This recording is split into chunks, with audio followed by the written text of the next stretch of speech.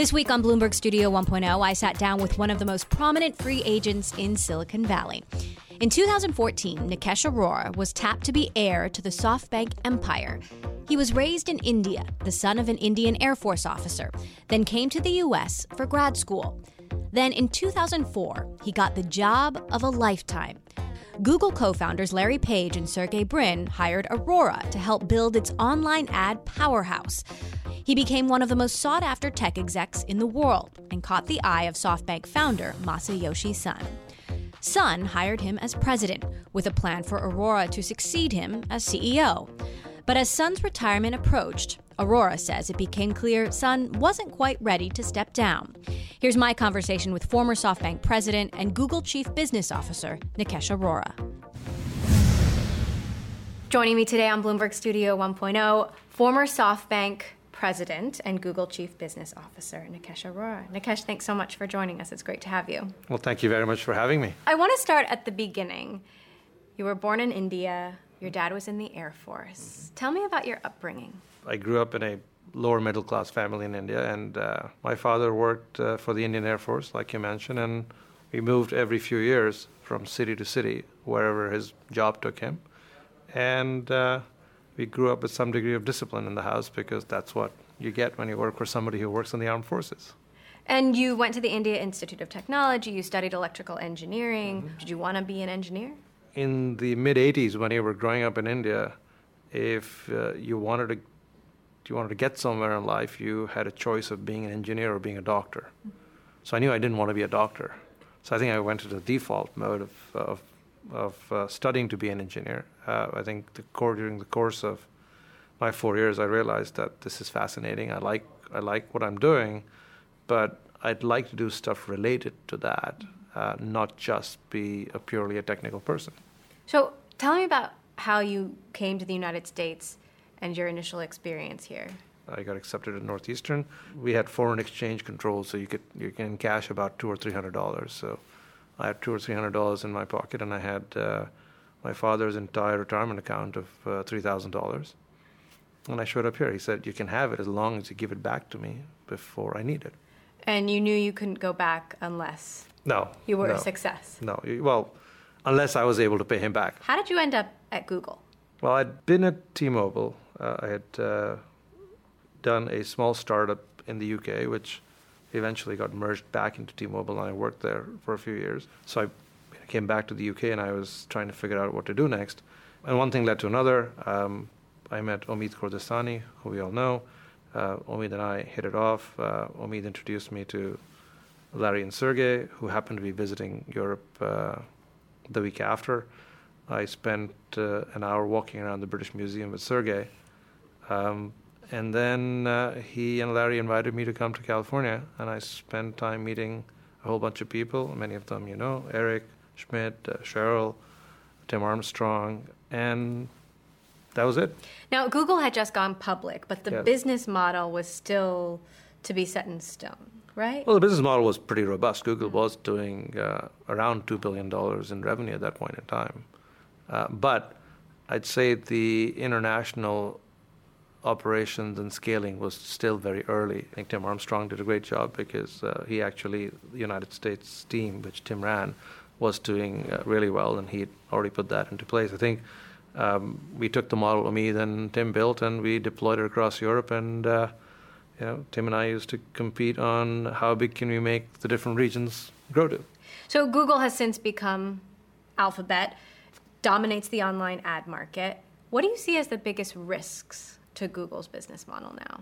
We fail to realize how much effort and execution it takes to build an advertising juggernaut, which Google has built and has in place, which works really well. And I think Facebook has built one too. And I don't think there's a third.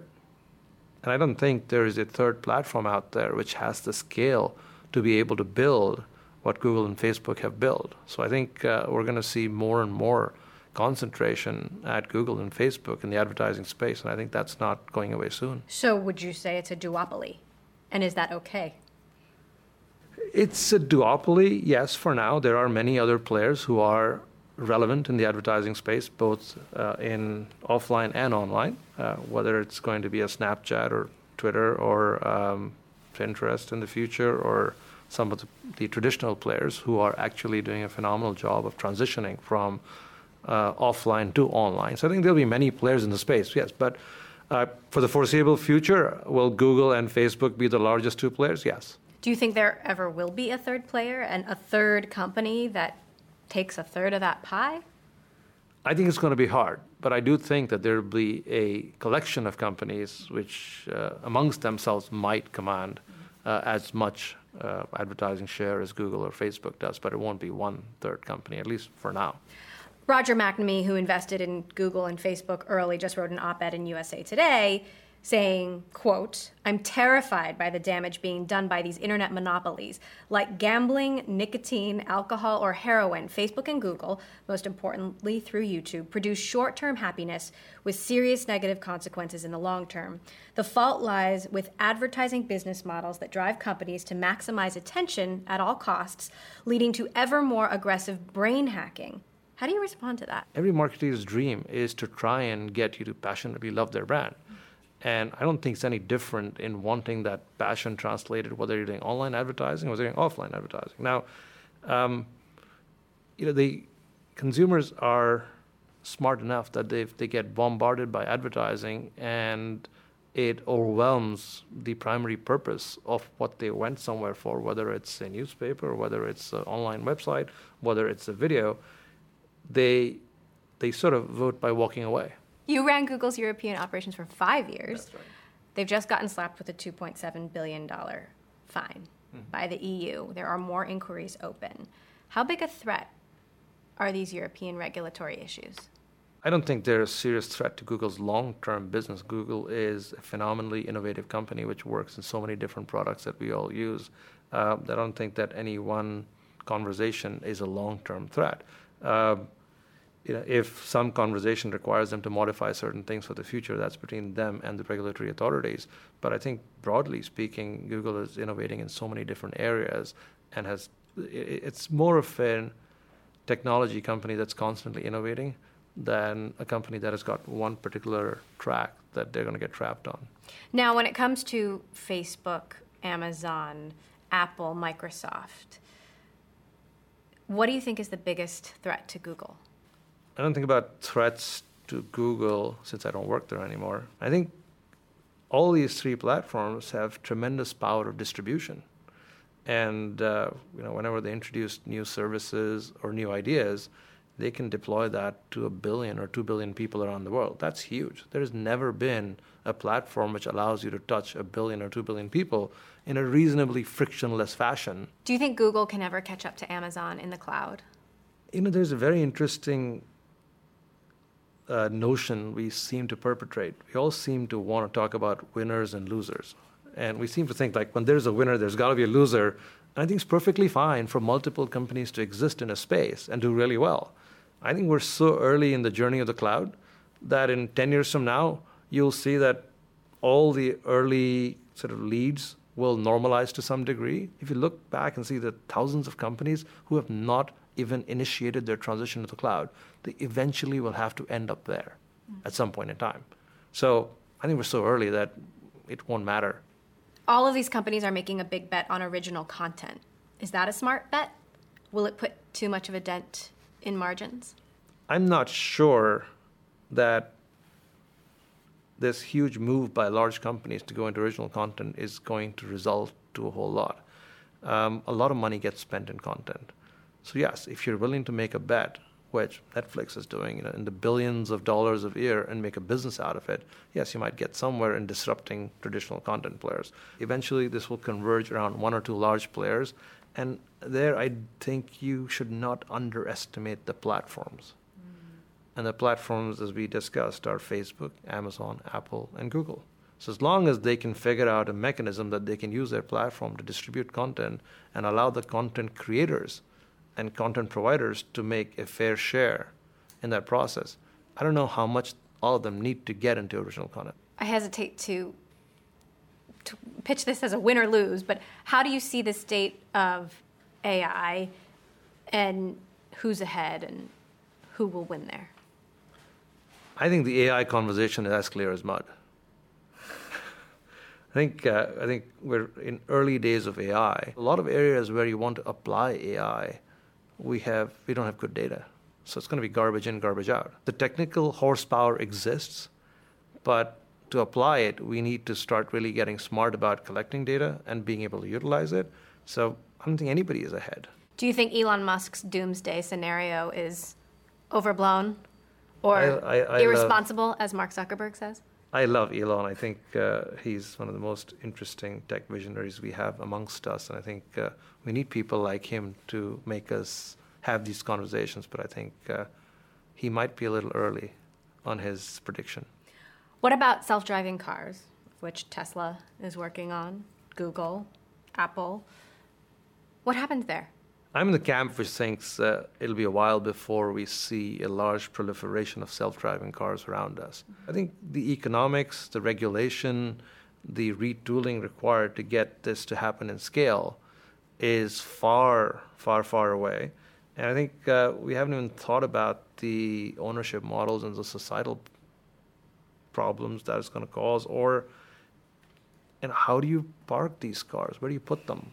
We may see people who can do closed-loop tests and show you that things going to work. That could happen in short order. But I think large-scale deployment and having an impact on the rental business or the ride-hailing business, I think is still further away than we think. Should Uber and Lyft and Didi and Google and Apple, should all these companies be working on self-driving cars, or should they?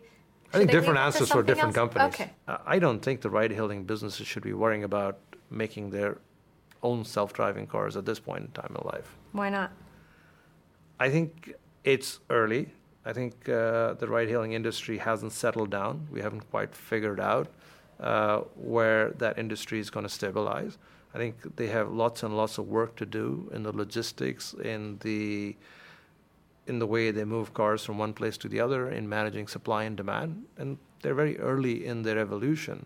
So I think if they focused on creating operational excellence in their current business, they might be better off. And there's lots of OEMs, there's lots of tech companies working on self-driving cars. I think a partnership approach might be better than trying to do it themselves. I know you spent a lot of time thinking about the ride-hailing business.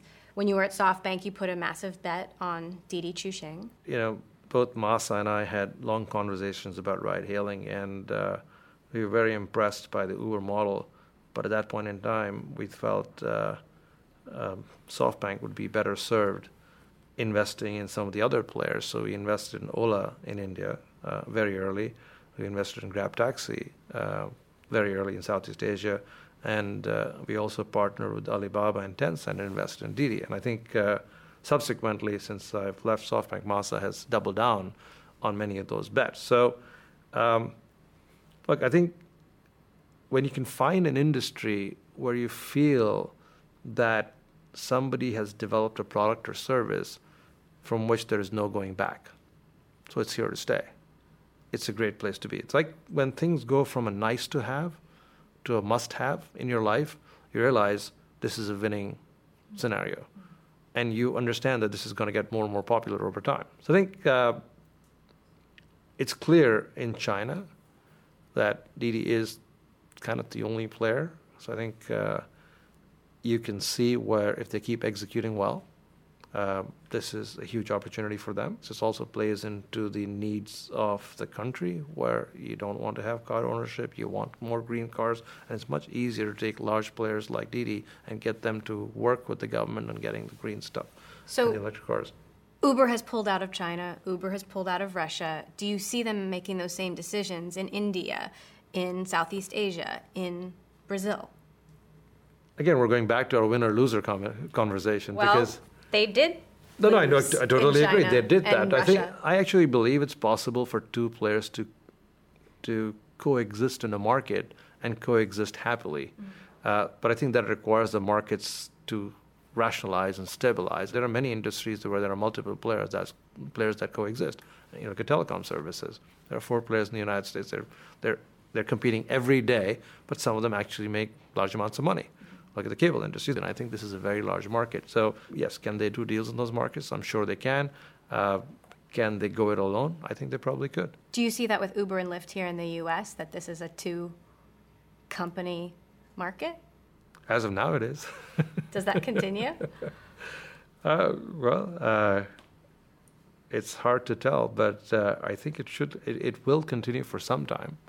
But as you know, there's so many different conversations and moves going on in the market that it's hard to call where it's going to settle down and stabilize. Travis Kalanick leaving Uber, right call? I think for now, yes. I think somebody needed to take responsibility for all the things we read about in the past year. And I think leaders are expected to step up and take responsibility for all the good and all the bad. I think, as we all have heard and read, they have some serious cultural issues. They have some issues in their operations, and somebody had to take responsibility. And I think whether Travis took it or the board encouraged him to take it, I think that was the right decision. Can that be fixed? Can the culture be changed? Can Uber accomplish what it needs to without a founder at the helm? We all talk about Uber and the great service and product that it has created for people. I think the credit goes to the early team at Uber, their doggedness, their perseverance, their ability to take on a whole bunch of things against all odds and build what is a great product for the consumer. Should they have done certain things differently? Yes. And some of those things need to be fixed. Should they have a different culture based on everything we've read? Yes. Clearly, a leadership change is needed, and that is being talked about. I think it will be a challenge because in every situation that we see around us, the risk appetite changes when you take a founder out of the equation. And the good news is Uber has multiple founders, and some of the others are still involved in the company, and one can hope that they can provide the backbone for the risk appetite while a new leader goes ahead and works with them on the cultural issues and tries to make Uber the company as good as the Uber the product. Your name has been floated for the CEO job for Uber. Are you up for the job? I think it's the board has made it very clear they're looking for a CEO, who's an existing CEO or an ex-CEO. Are you interested? I think I cannot answer that question since I have not had any conversations. You have not had any conversations No, I have with not. them. So what's your advice then to whoever ends up in that job? The person, whoever ends up in that role, has both a cultural set of issues to fix and also has a whole series of operational things to do, because at the end of the day, if you don't have operational excellence in a company, you actually have cultural problems as well. I think coupled with that, whoever's in that role also has to work on the leadership issues, both, I think, within the company and the board. I think they have a fractious board, and they also have a management team which needs a cohesive leadership approach. What game is Masa playing by approaching Uber to invest in Uber after investing in all Uber's rivals around the world? What's going on there? I think that's a great question for Masa. You should have him on here and ask him that question. What do you make of all the moves that he's making? Masa, They're very bold moves. Yeah, so Masa's one amazing thing that Masa has, which I think I haven't seen anywhere else in the world, is like as we get older, as we get more successful, our risk appetite changes. As hard as you try not to change it, it does change. But Masa has zero change in his risk appetite. He just wants to do bigger, bolder things. And he's an amazing optimist. He looks at, he has a 300-year vision or a 50-year vision. He doesn't do things in 3 months, 6 months, 9-month thought processes. He's found some partners who he's working with to give him access to a huge amount of capital.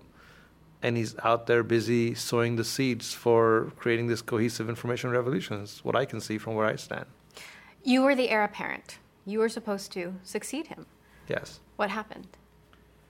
I think when he and I got together, we had an amazing 2 years, and we saw eye to eye on many things.